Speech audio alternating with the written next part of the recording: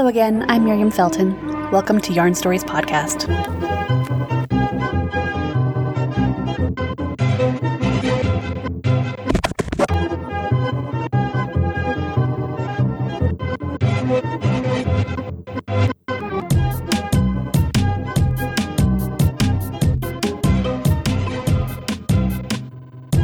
Hey!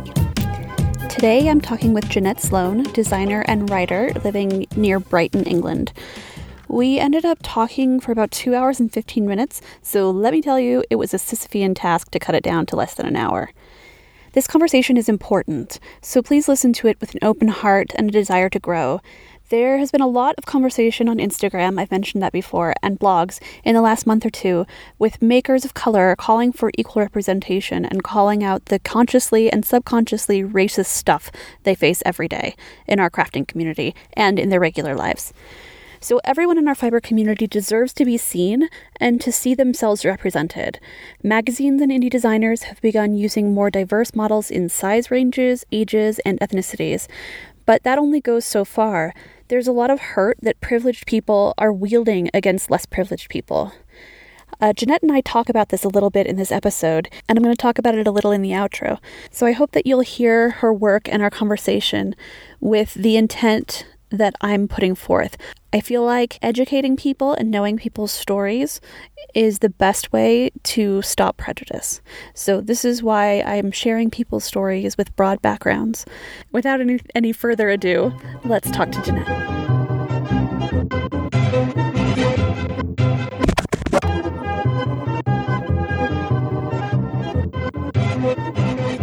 Hi, Jeanette. Hi. So you live in Brighton. I technically, yes. There's a huge snobbery Outside down of here. Brighton. I live in Brighton and Hove.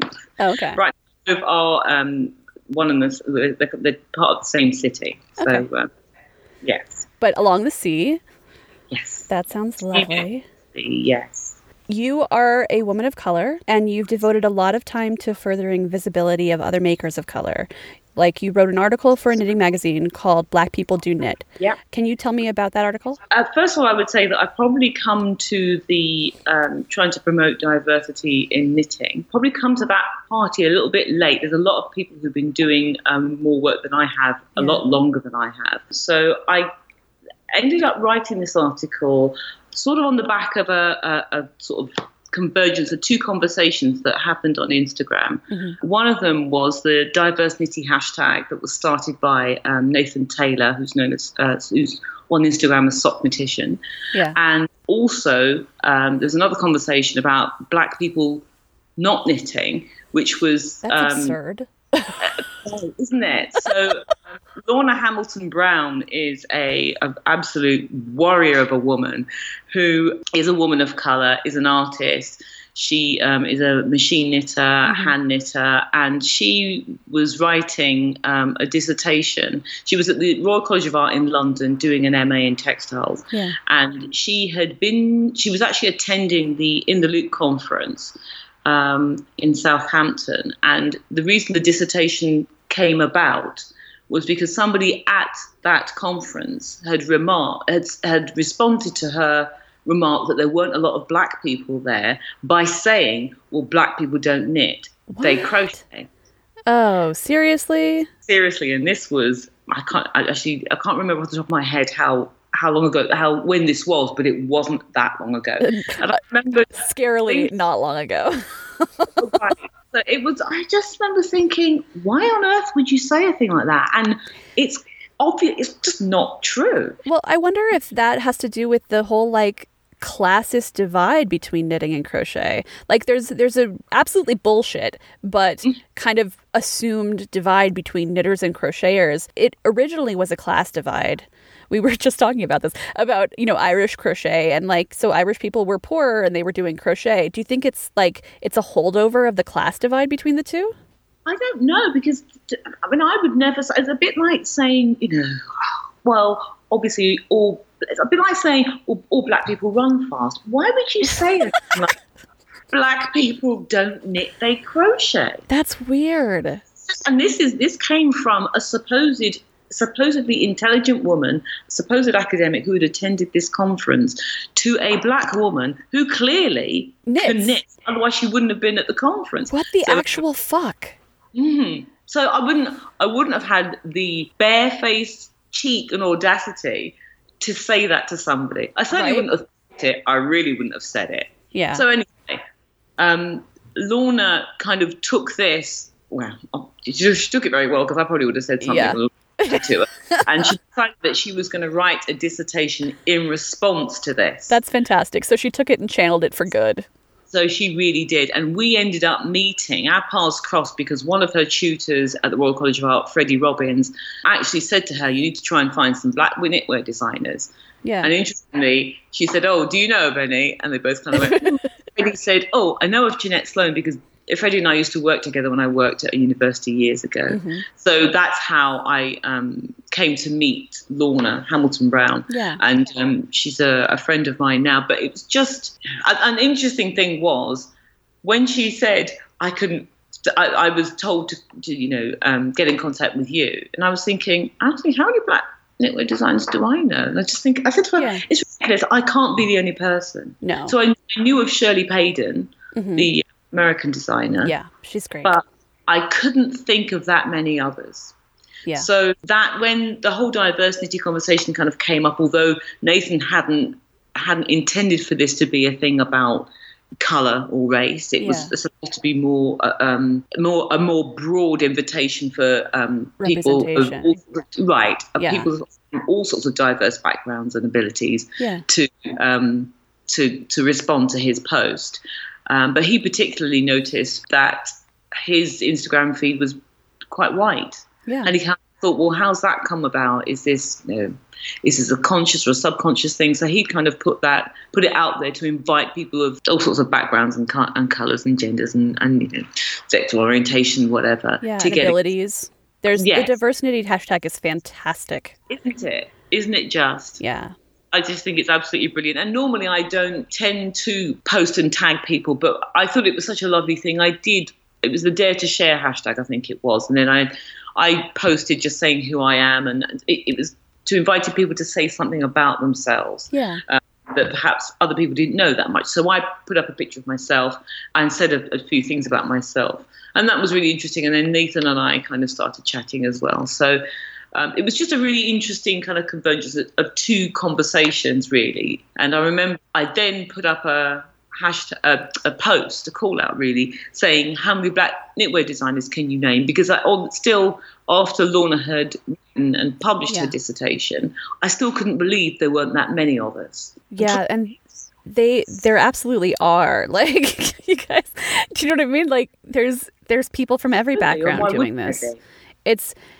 Well, and it's very much like it has a low barrier to entry. It's not like you need to go to fashion college to do it. Do you know what I mean? Like, we have people of all different education levels and people of all different class incomes doing this. Do you know what I mean? Like, we're everywhere. Knitters are everywhere. So why would, as you say, if knitters are everywhere, why wouldn't there be some black ones and some brown ones and some, all sorts of, shades in between? Why wouldn't there be? So for someone to actually turn around and say, well, actually, black people don't knit, they crochet. Why?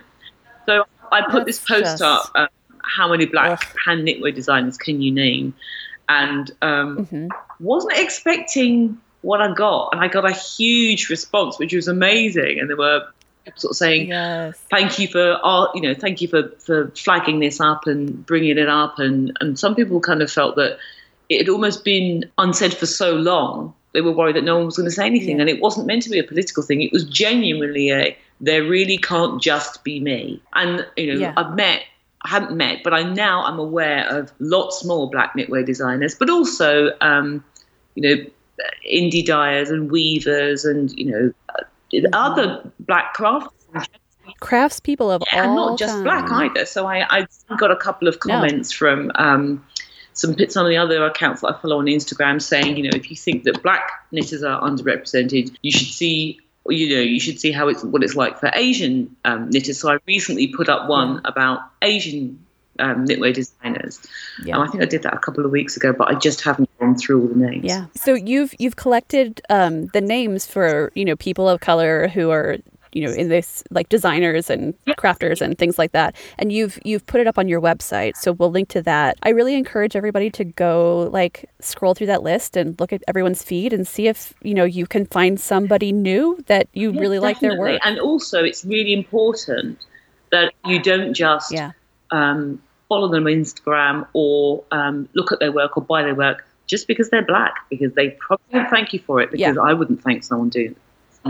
No, but like if you find some, like it's meant to broaden horizons and just show you, work that you haven't seen before. So if you find something that jives with your personal style, follow that person, buy their stuff. Like, it's just meant to, it's very easy when you're privileged and white to live in your little world and not go outside of it. And so it's really important, I think, for us to push ourselves outside of that and broaden our circles of, people whose work we see, broaden the experiences of life that we hear. Definitely. And it's exciting. I mean, we're supposed to be, we're people, awesome. Who love colour in a kind of crafting, tactile sense. Why wouldn't you, why wouldn't you want to bring that colour and variety in any other sense? Well, and like, you're getting a different cultural experience in forming designs. Yeah. So it's going to be different, like you can see stuff that's different than stuff you've ever seen before. And maybe that sparks some interest in you. Maybe that like sparks you to want to make stuff. Because of your hashtag, I found a crochet designer that like, cause I kind of have taken to crocheting in my spare time instead of knitting a little bit, because knitting is work, so like crocheting feels like different work. So it can be my personal work. And so I found some fantastic crochet designers that like, I love their work, and I've bought patterns, and I've like, my sister is getting a shawl for Christmas that I made from one of the patterns, that I found through your hashtags. I have to say it broadened my kind of horizons as well, because there were lots of people that I hadn't heard of. So putting that list together was really interesting, and I'm not sure when I'm going to get around to putting the names that I was given for the Asian designers, the Asians, and crafters and dyers, which is why it's another reason why I started calling it the people of colour designers and crafters, rather than restricting it or limiting it to black, because the whole the spirit of diversity is that it's about representation, and it should be representation for everybody and inclusivity. Yeah, absolutely. So have you seen the Make 9 2019? So I'm going to I'm really looking forward. I was going to try and do that tonight, actually, looking forward to just sitting down and trying to choose my 9 things. So I'll be looking at the whole pool of names and seeing what I can come up with. But be great. Definitely. Well, and like, even if you don't have a lot of time to be making things, like you could be signal boosting, even, or like if money, like there's a bunch of non-monetary ways that you can, help support people of all backgrounds with their work. So like doing what we do, designing knitting patterns and, like teaching and all the stuff that we do, it's hard. Like it's a lot of work. So much work.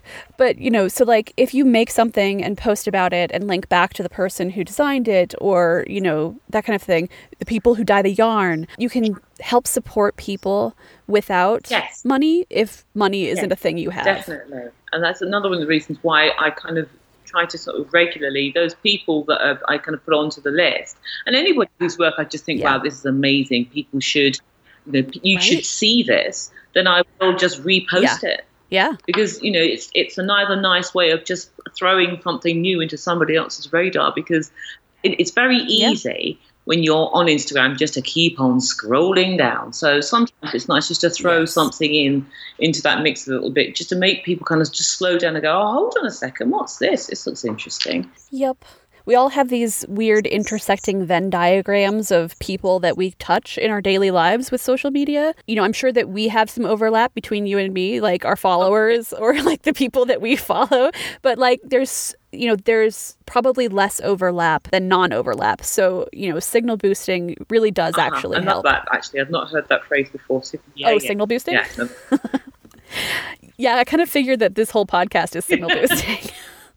I just want to show people all the cool stuff that's out there and, what people are doing and talk, let people tell their stories. It's great. It's really good. And it was interesting because just through I wasn't expecting the response to this article that I got, and it has. Yeah. I've been on Twitter for quite a few years, and I kind of don't really bother with Twitter that much because obviously, I just kind of find it a little bit kind of clanky and cumbersome. But Instagram, I really kind of have taken to, I suppose, because it's an image. Yeah. It's an image-based social media platform. But since doing this article, I've now, thankfully, thank you very much, all the people that have chosen to follow me because of this article. And it's lovely now just kind of picking up and connecting with all these new people and then trying to find more new people. It's really exciting, actually. I've never been so excited about using social media as I have using Instagram over the last 12 months. It's been really, really good. And it's just, it's kind of That's great. Helped me to connect with, lots of interesting new people, like you actually sitting and having a conversation with somebody. Great. Yeah. I have kind of a love-hate relationship with social media. I think a lot of people do. I think we most of us do.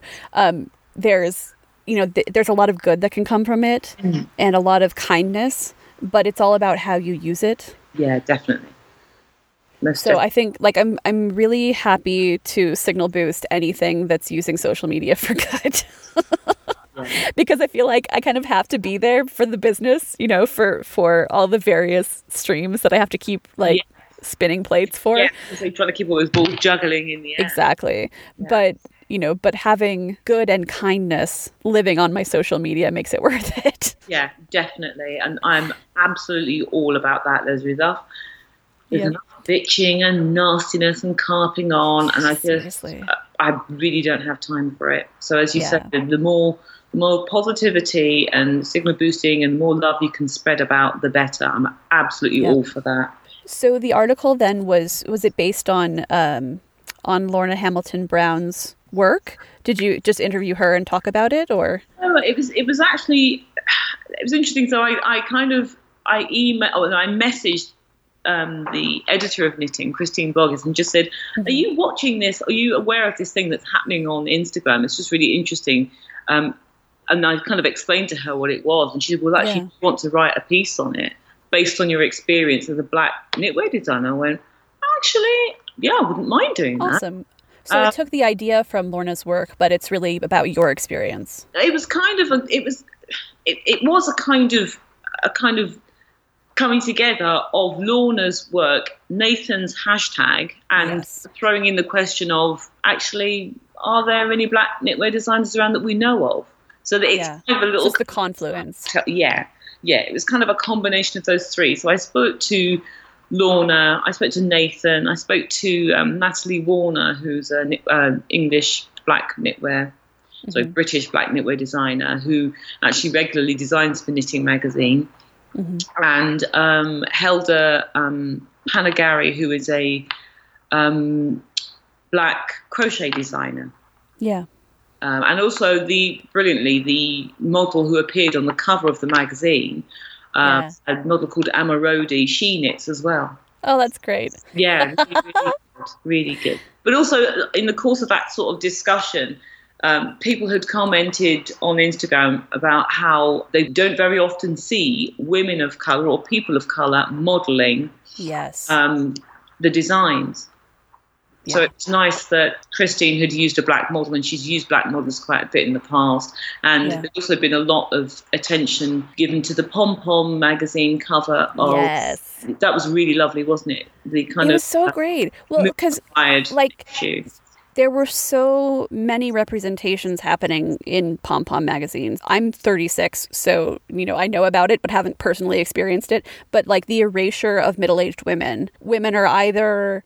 they're seen and valued when they're young, and then not when they're older, and so seeing older women represented and women of many colors and women of many sizes, it's so great. I grew up in a culture where there's all the standard white skinny models who have no boobs, and I am not that. I'm very curvy. I'm relatively short and I'm curvy, and seeing yourself represented in these ways can make a huge difference for your body image and your self-esteem. And like that crosses not only like size ranges and skin colors, but like, you know, abilities. Like it's everything. Seeing yourself represented in various ways, all the different parts of yourself, is so important for building who you are. Yeah, absolutely. And I remember my mum, so back to this whole black people don't knit thing. I sort of said to Lorna, my mum's been knitting since as long as I can remember, because she used to knit clothes for me and my brothers and sisters when we were little. But what I don't remember is ever seeing any of the patterns that she knitted from having anybody black in them. Nope. Anybody black having designed the patterns, or anybody black wearing those patterns. Yeah. So it was just, thankfully, I'm kind of obstinate and stubborn enough to have just decided that this was what I wanted to do. But if I hadn't had that kind of strength of character, it may well have put me off. I may well have thought, actually, I haven't seen any black people doing that. Perhaps I should. Can black people do that? Yeah. Yes, it's not for me. Yeah. So yeah, it is really hugely important that we see ourselves reflected, and everybody should see themselves reflected. Absolutely. There's I find a lot of crossover with this, you know, diversity in knitting with the body positive movement. Yeah. Body positivity. And there's a lot of people that I follow for that.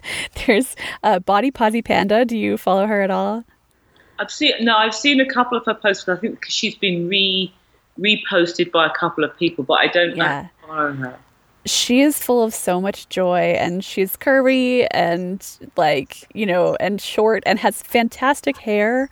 And like she posts these videos where she dances. Like she's wearing a bra and shorts and she dances. And they are full of so much joy that you can't, like even the most judgy people, I feel like if you didn't smile, something is wrong with you.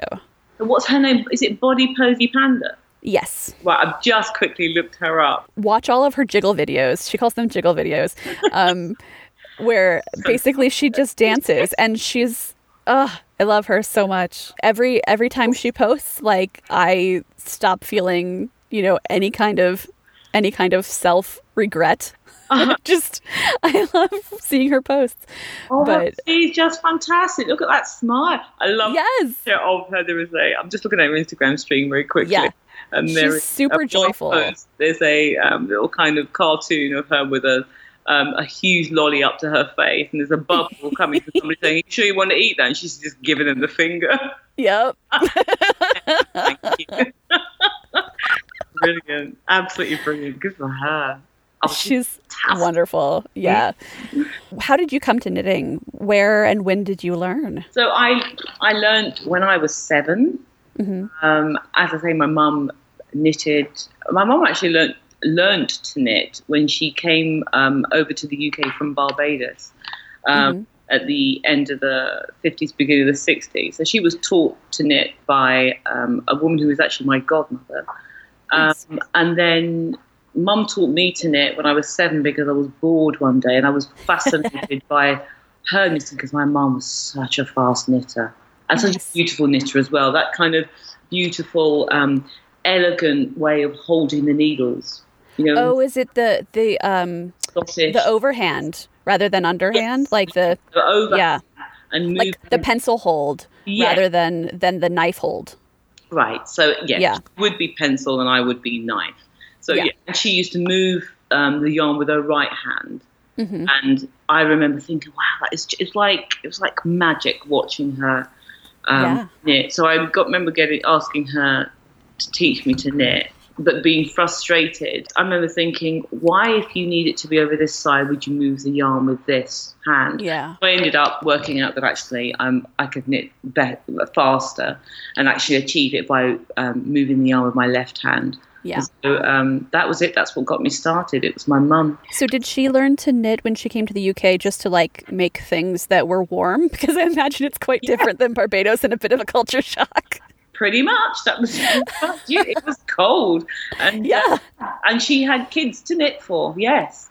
So there were 4 of us, and she said it was cold, and at the time it was cheap to to make clothes for us. So she knitted for us. Yeah, absolutely. That makes sense. Necessity. Yeah, definitely. And she was brilliant. She was absolutely brilliant. Although she knitted I don't think she did very much colour work. She did texture. She used to love knitting cables. Yeah. So I think she's probably the person that taught me to cable first of all, and then I kind of took it from there. And I would, as I kind of got older and I kind of started to go to school and then go to college, I would save my pennies and go and buy Rowan books. Yeah. Rowan books. I've still got so many of them, and then just drool over all those charts of really intricate cabled patterns and get my teeth into those and love them. Seriously. But then I learned how to do things like intarsia and ferrule, which Mum never did. Yeah. And I just, kind of took it from there. That's really great. My sister knew how to knit, and she taught me how to cast on and how to do a knit stitch, and then I took it from there and learned everything else. Right. From books and stuff like that. But my mom doesn't do any of the handcrafts. Right. Nor did my grandmother. My grandmother was a very reluctant mender. Right, the level of necessity, she needed to, but she didn't want to do it. Yeah, so I when she passed, I got her sewing kit, which was almost untouched. Oh, really? And, yeah, and she had a darning egg that I swear had never been used. You should probably find another use for that. So did your sister still knit? Did your sister still knit? You said your sister taught you to knit. She's primarily a crocheter. Right. Oh, that's interesting.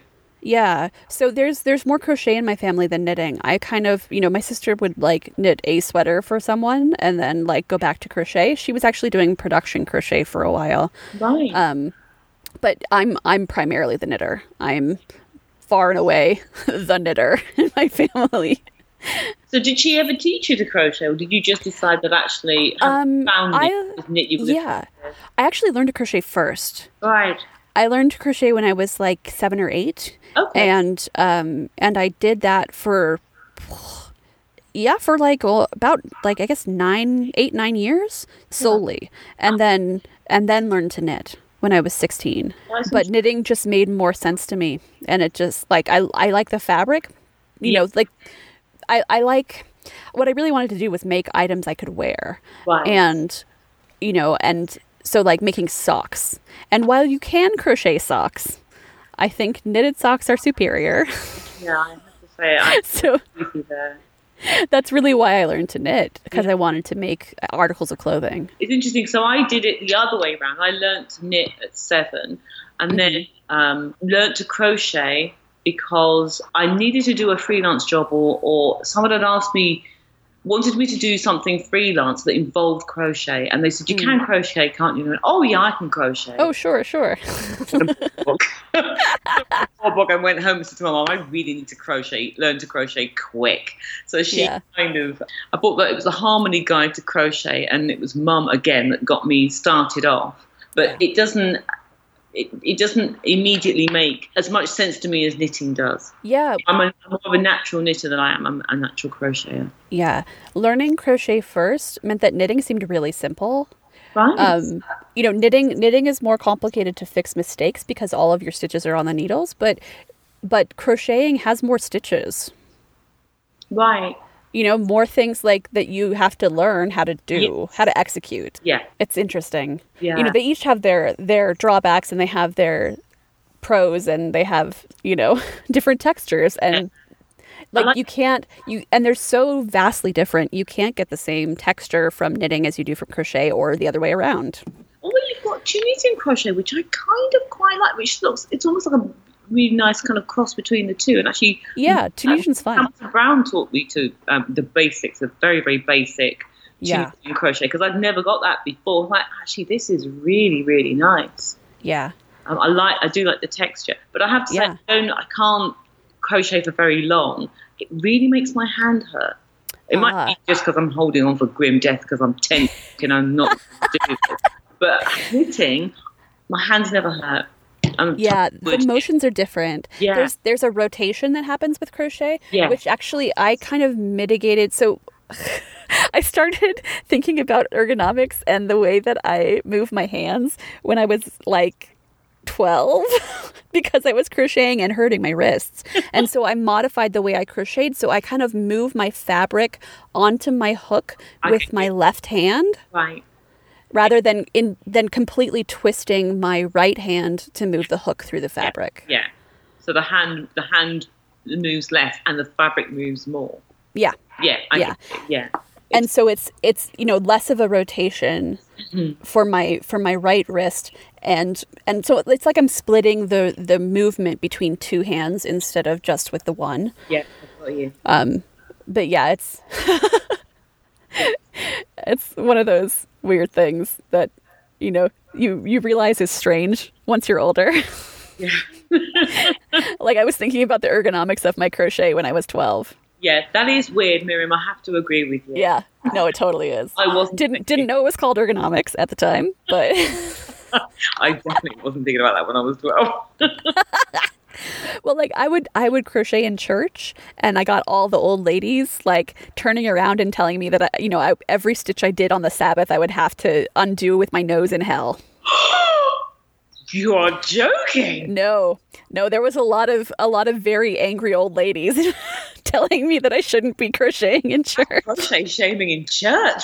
In church. Wow. And I'm like, Mormon church is 3 hours long. How do you expect me to do this? Joking. 3 hours? No, it's 3 hours. It's crazy. I've never been to a Mormon church before. I've been to a Catholic wedding before, and that was quite long, but I've never been to a Mormon church. 3 hours? I think... Yeah. So you do different stuff. So like 1 hour is like sermon kind of, time. And then like the other times you split up into different groups and you do like, things with your age group, or, they split up into like men and women. And anyway, but it's more sermons, but in different groups. So you kind of thought you'd take your crochet just to get you through it? Yeah. Because I have this like even in school, so I used to crochet and knit in school because if my hands are busy, my brain is free. Right, got you. Like if I don't have something to do with my hands, I'm usually fidgeting with my nails or like, picking at my skin or like I have to have the thing to do with my hands or else I start like getting really twitchy. Have you seen, I did a little blog post about him a couple of weeks ago, a little black kid called Jonah, who's on Instagram as Jonah's Hands, and he was taught to crochet because he said he was messing about in school. So his mum taught him to crochet, and he just makes the most fantastic things. His work is just beautiful. And he's really prolific and really quick. You have to have a look at him.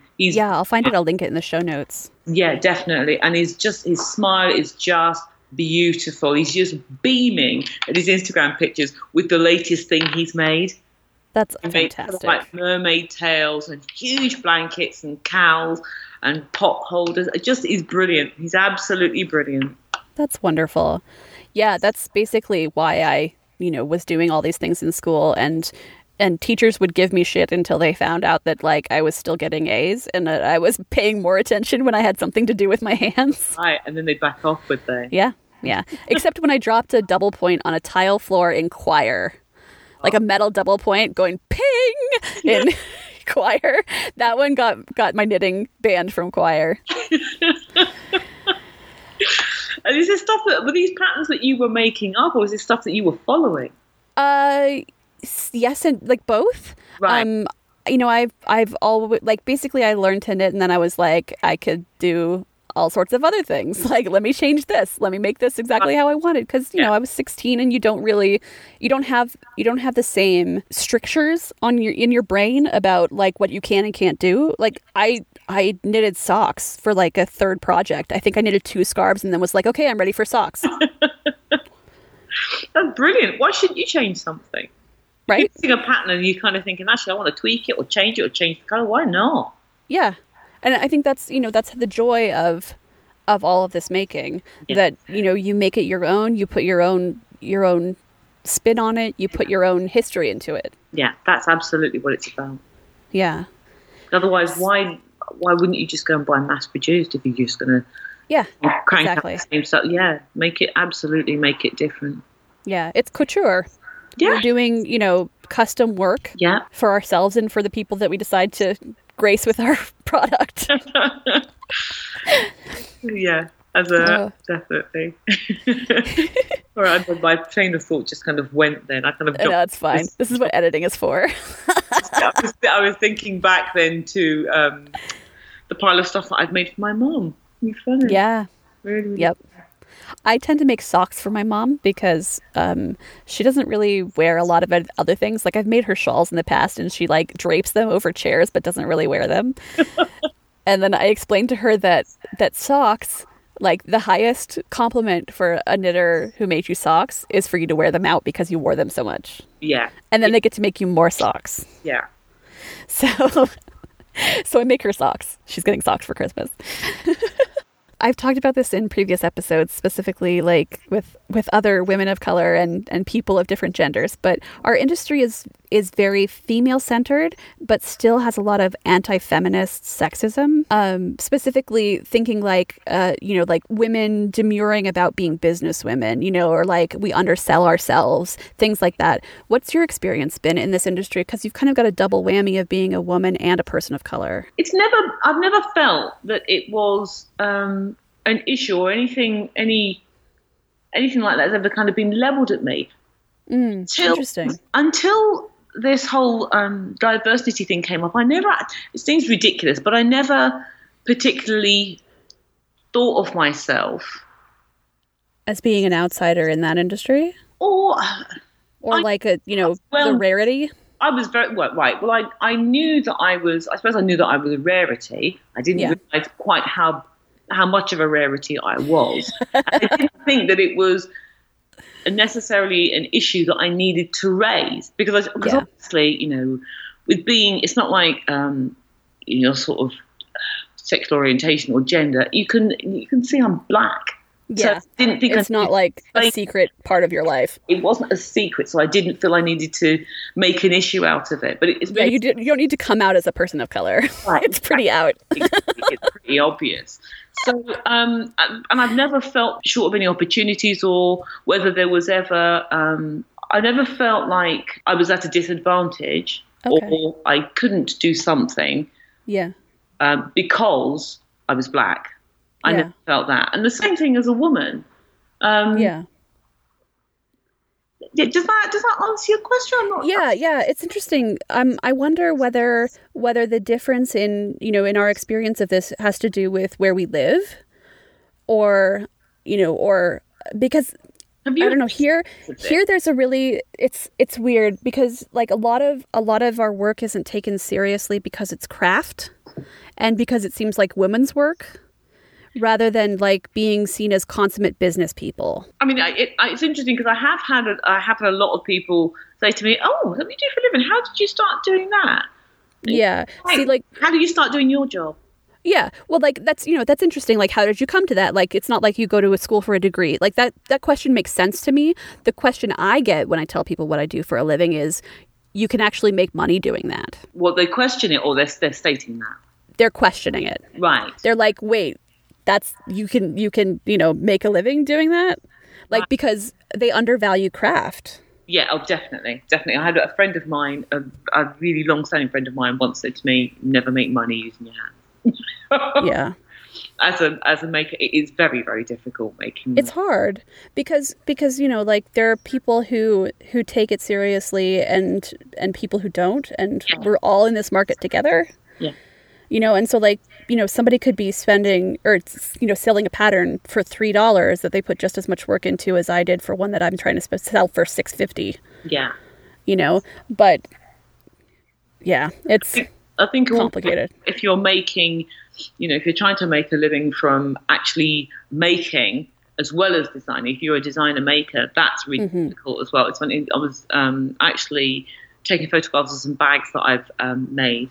To put up onto the website today, and you just kind of think, right, I've kind of costed them out, and that's the price of the bags. Yeah. Thinking, are people going to think that's too expensive? And you just think, well, actually, I didn't buy the fabric. I bought the yarn, knitted the fabric, felted the fabric, processed it, felted it, dried it, cut it, made the bag. So it's just, but I do lament the fact that so much of what we buy in shops now is so cheaply made that people think. I think that's one of the reasons why people think that actually why would you want to spend all of that money on a patent, or all of that money on something that somebody else has made? Yeah. You just think, when you could buy the finished made thing, it's a culture of acquisition rather than the process of making it. The focus being on the finished thing rather than the joy you get from making it. Yeah, and the whole idea of things being so disposable, so cheap, so disposable.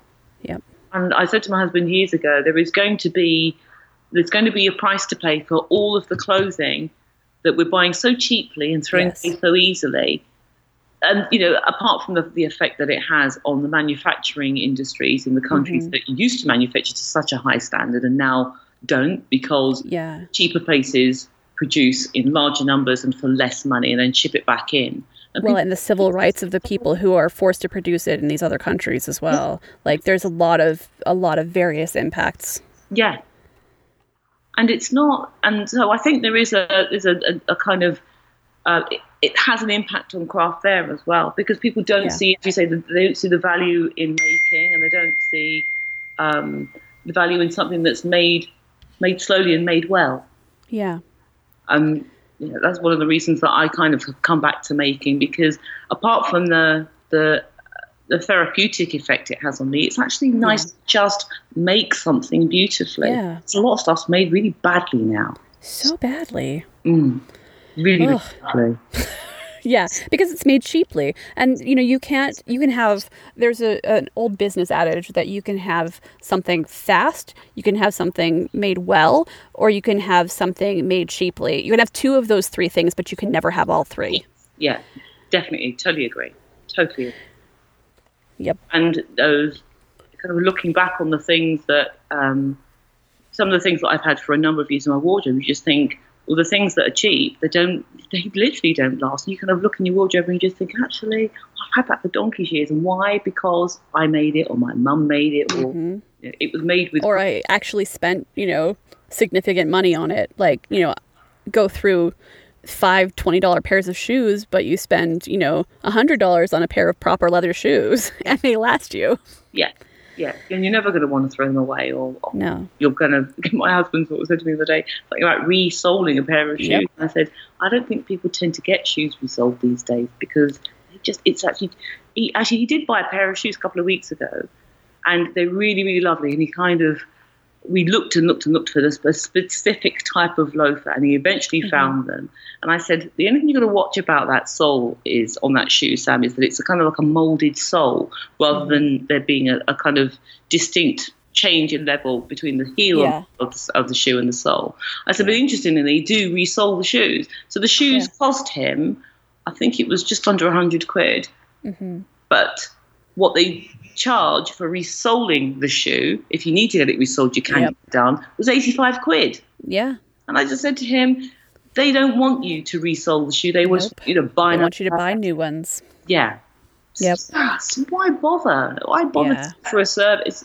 I'm just sounding like a 51-year-old woman now. No, this is a conversation that I have with everybody, about like disposable culture and how antithetical it is to what we do. Yeah. Yeah. It's a sad thing. And I'm guilty of buying a bit of cheapiness here. Of course. Well, and I just bought, 2 pairs of like leggings that have, that are like ridiculous polyester fabric, but they have pockets. So because I need leggings now because I'm cold and I don't have time to sew them, there's I'm not an all or nothing person in this regard. I understand that it has its drawbacks and its, definite pros, but I think it's about finding a balance and trying to shift the narrative a little bit at a time. Definitely. Most definitely. Yeah. And I was hoping to be kind of making more for myself this year. It hasn't happened, but you know what? Next year, you say I'll just shift it a little bit more towards the handmade and slow made and the well made, and away from the cheaply made and the quickly made. Yeah, that's the only way that that real lasting change ever happens is slowly. Yeah, definitely. Over a period of time, which segues nicely into the next question. So I'm definitely seeing more effort from publications and individual designers to be more inclusive and in general with sizing specifically, also with showing a broader range of people as models. And are you seeing this in the industry as well? I think yes, now definitely. Yeah, and it's about time, right? And again, having representation is really important for future generations as well as our own. Yeah, absolutely. I think I'd either read or heard somewhere that over in the UK, I think they're saying that in the next, 10 to 20 years or something, the largest ethnic group is going to be mixed race. Oh, that's great. Just quite interesting. And I just thought, everything, the media and, everything needs to represent that. It needs to, needs to be more representative of who we actually are, not who they say we are. Yeah. Well, and, not seeing yourself represented leaves you wondering what your place is in the world. Yeah. Yeah. And honestly, that's how I see privilege. Like, boiled down, privilege is whether or not the world is for you. Like whether or not you feel like the world is there for you or not. The way that I interact with society is very different than a person of color who presents as being a person of color. Yeah. Because as we've kind of established, you can't really hide it, can you? No. It's interesting. No. My husband's white. I'm married to a white Irish, and I think it's been quite a learning curve for him because obviously, as you say, he has that white privilege because he's a white Irish and male. Yeah. And I kind of said to him, there are certain things that you don't tend to have to think about until you're then married to a black person. Yes. And like things that you would instinctively do to protect your spouse because they're your spouse, like are different things than like his parents have modeled for him about being protective of each other. Yeah. Do you know what I mean? Like you've got a different threat to your being in the world. Yeah. So and thankfully, very much thankfully, and interesting, you said that you are trying to imagine how different your life would be. Yeah. Without your white privilege. I'm very grateful. I can't imagine how different my life would be if I'd been black and brought up in the southern states of America, as opposed to black and brought up in the south of the UK. England. Yeah. Well, and even like it sounds like you've mostly been raised in suburban and urban areas, which makes a difference. So I was brought up in East London. Thankfully, had very, very, very little racism. Interestingly, then lived kind of around the southeast of England, and then went up to Scotland and lived in the Scottish borders for a year. No racism. Not a hint of racism. I lived in Edinburgh for 14 years. Never any racism at all. That's great. So it's a real weird one. But I think Sam's my husband's sort of experience has changed through then becoming, obviously involved and married to a black person. Because it's had to, his eyes have been open to, he's aware of certain things. Because and he knows to look for certain things because now he looks at them through that the kind of, I suppose it's the equivalent of white gaze, isn't that black gaze? Yeah. You're kind of very much more attuned to certain things. Yeah. It's exhausting. Crazy. Yeah, seriously. Crazy. Well, and and America in a lot of different ways is really fantastic. Democratic, assuming when it works, democratic representation is great. There's a lot of freedoms that we have that are great. There are definitely things that I lean more towards socialism, but it's a really weird space to be in, to also be like I'm thankful for the country that raised me, but also what the fuck, this has got to change. Yeah. Yeah. There's some scary shit happening. There's some really scary shit happening. Yeah. It seems to be everywhere. Fascism is rising everywhere. Yeah. Just, on the continent as well, it's just horrendous. Yeah. Absolutely horrendous. And I'm hoping that it will, it tends to be cyclical. I don't know whether it's, has it reached its peak? When is it going to reach its peak? And when is sanity going to come back into the Again, I don't know. I really Well, don't. I kind of see it as a pendulum swing. So, like, you know, we were all like, "Yay, democracy!" And then, you know, and then fascism is bad. And then, do you know what I mean? Like, we swing back and forth until we find the middle. Yeah. And, like, I'm just terrified of the swing and not knowing when the swing is reaching its peak. Yeah, exactly. I pray for the middle to come soon.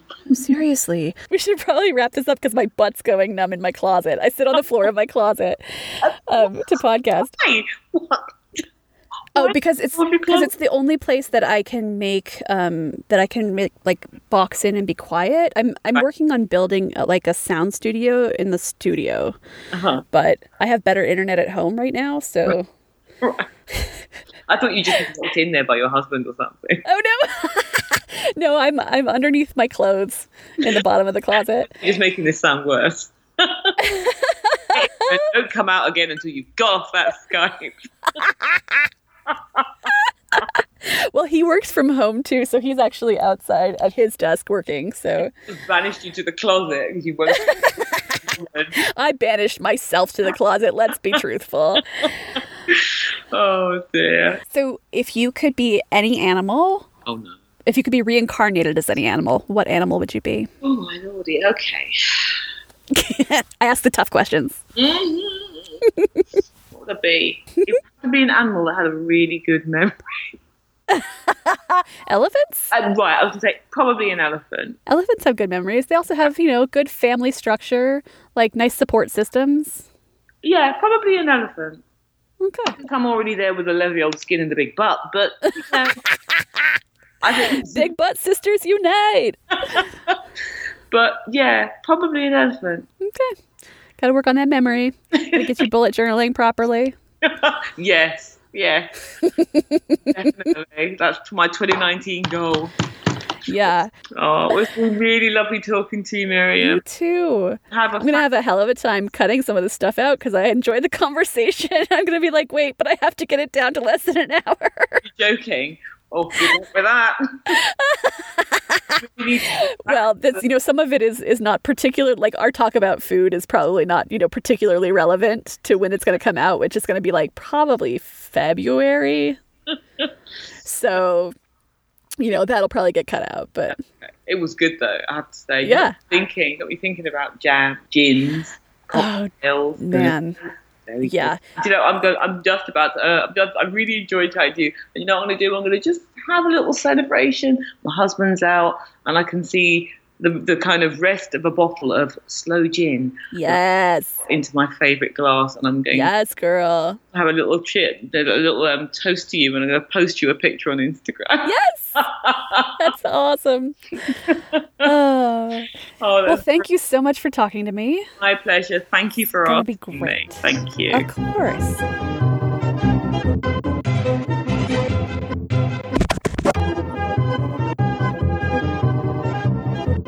I had such a lovely time talking with Jeanette. Listening back to the audio was like visiting an old friend, even though it was the first time that we talked. If you'd like to hear a bunch of other stuff that got cut out, the content is available to my Patreon contributors at any level. You can check out the Patreon at patreon.com/Miriam Felton. That's MIRIAMFELTON. I've linked some really great resources for you to explore your own relationship with privilege. Confronting our privilege seems to be the best way for us to systematically dismantle racism, both at home and abroad. If you're a white person, I urge you to do this work. Even if you just present as a white person, you're benefiting from privilege. We benefit every single day from a world that was built to benefit us. But unfortunately, it was also built to keep others down and to make their lives harder. We didn't create the problem. No one is saying that we did, but we have inherited it. Along with all of the beautiful culture and history that our ancestors left us, they left us with this burden, and we can either perpetuate it or we can help to stop it so we can make a better, more inclusive world. If you want to diversify your feeds or just find some new creatives to follow, make sure to check out Jeanette's list of people of color designers and crafters. She's also working on that Asian list, Asian designers and crafters. It should be great as well. I've linked the people of color designer and crafter list in the show notes, or you can find it through her profile link, her link tree on Instagram, where she's Jeanette Sloan, Jeannettesloan. I've linked the article that Jeanette wrote titled Black People Do Knit in the show notes, as well as all the people that she mentioned in the founding of the Diverse Knitty hashtag. I also highly recommend that you follow the Diverse Knitty hashtag. To do that on Instagram, in the search box, type in the hashtag Diverse Knitty. It's DIVERSKNITTY, and then it should give you a prompt to be able to follow that hashtag, and it'll show up in your feed just like everyone else's posts. You can follow me in all of my making at Miriam Felton Knit Designs on Facebook and on Twitter or Instagram as Mim Knits. I am now streaming live from my studio 3 times a week via Twitch. So if you're interested in watching me make stuff, you can do that on Mondays, Thursdays, and Fridays, 1 p.m. Mountain Time to 2:30 p.m. Mountain Time. The address for that is twitch.tv, so twitch.tv/mimismaking. And I'll put that in the show notes as well. If you want to be notified when I go live, just make sure to create a Twitch account and follow my stream. Thank you forever and ever to the patrons who keep this podcast paid for. If you can't support the podcast with cold hard cash, you can rate and review in iTunes or share the podcast with your fiber-loving friends. Spreading the word of Yarn Stories makes a huge difference. You can follow the podcast on social media via Facebook. Search for Yarn Stories Podcast with no space between yarn and stories. Twitter at Yarn Stories Pod or Instagram at Yarn Stories Podcast. This podcast was produced in Salt Lake City, Utah with production help from Sid Fallon. Music is by the ever-elusive Breakmaster Cylinder. Thank you so much for listening. See you again in 2 weeks when I talk to Carson Demers about the ergonomics of fibercraft.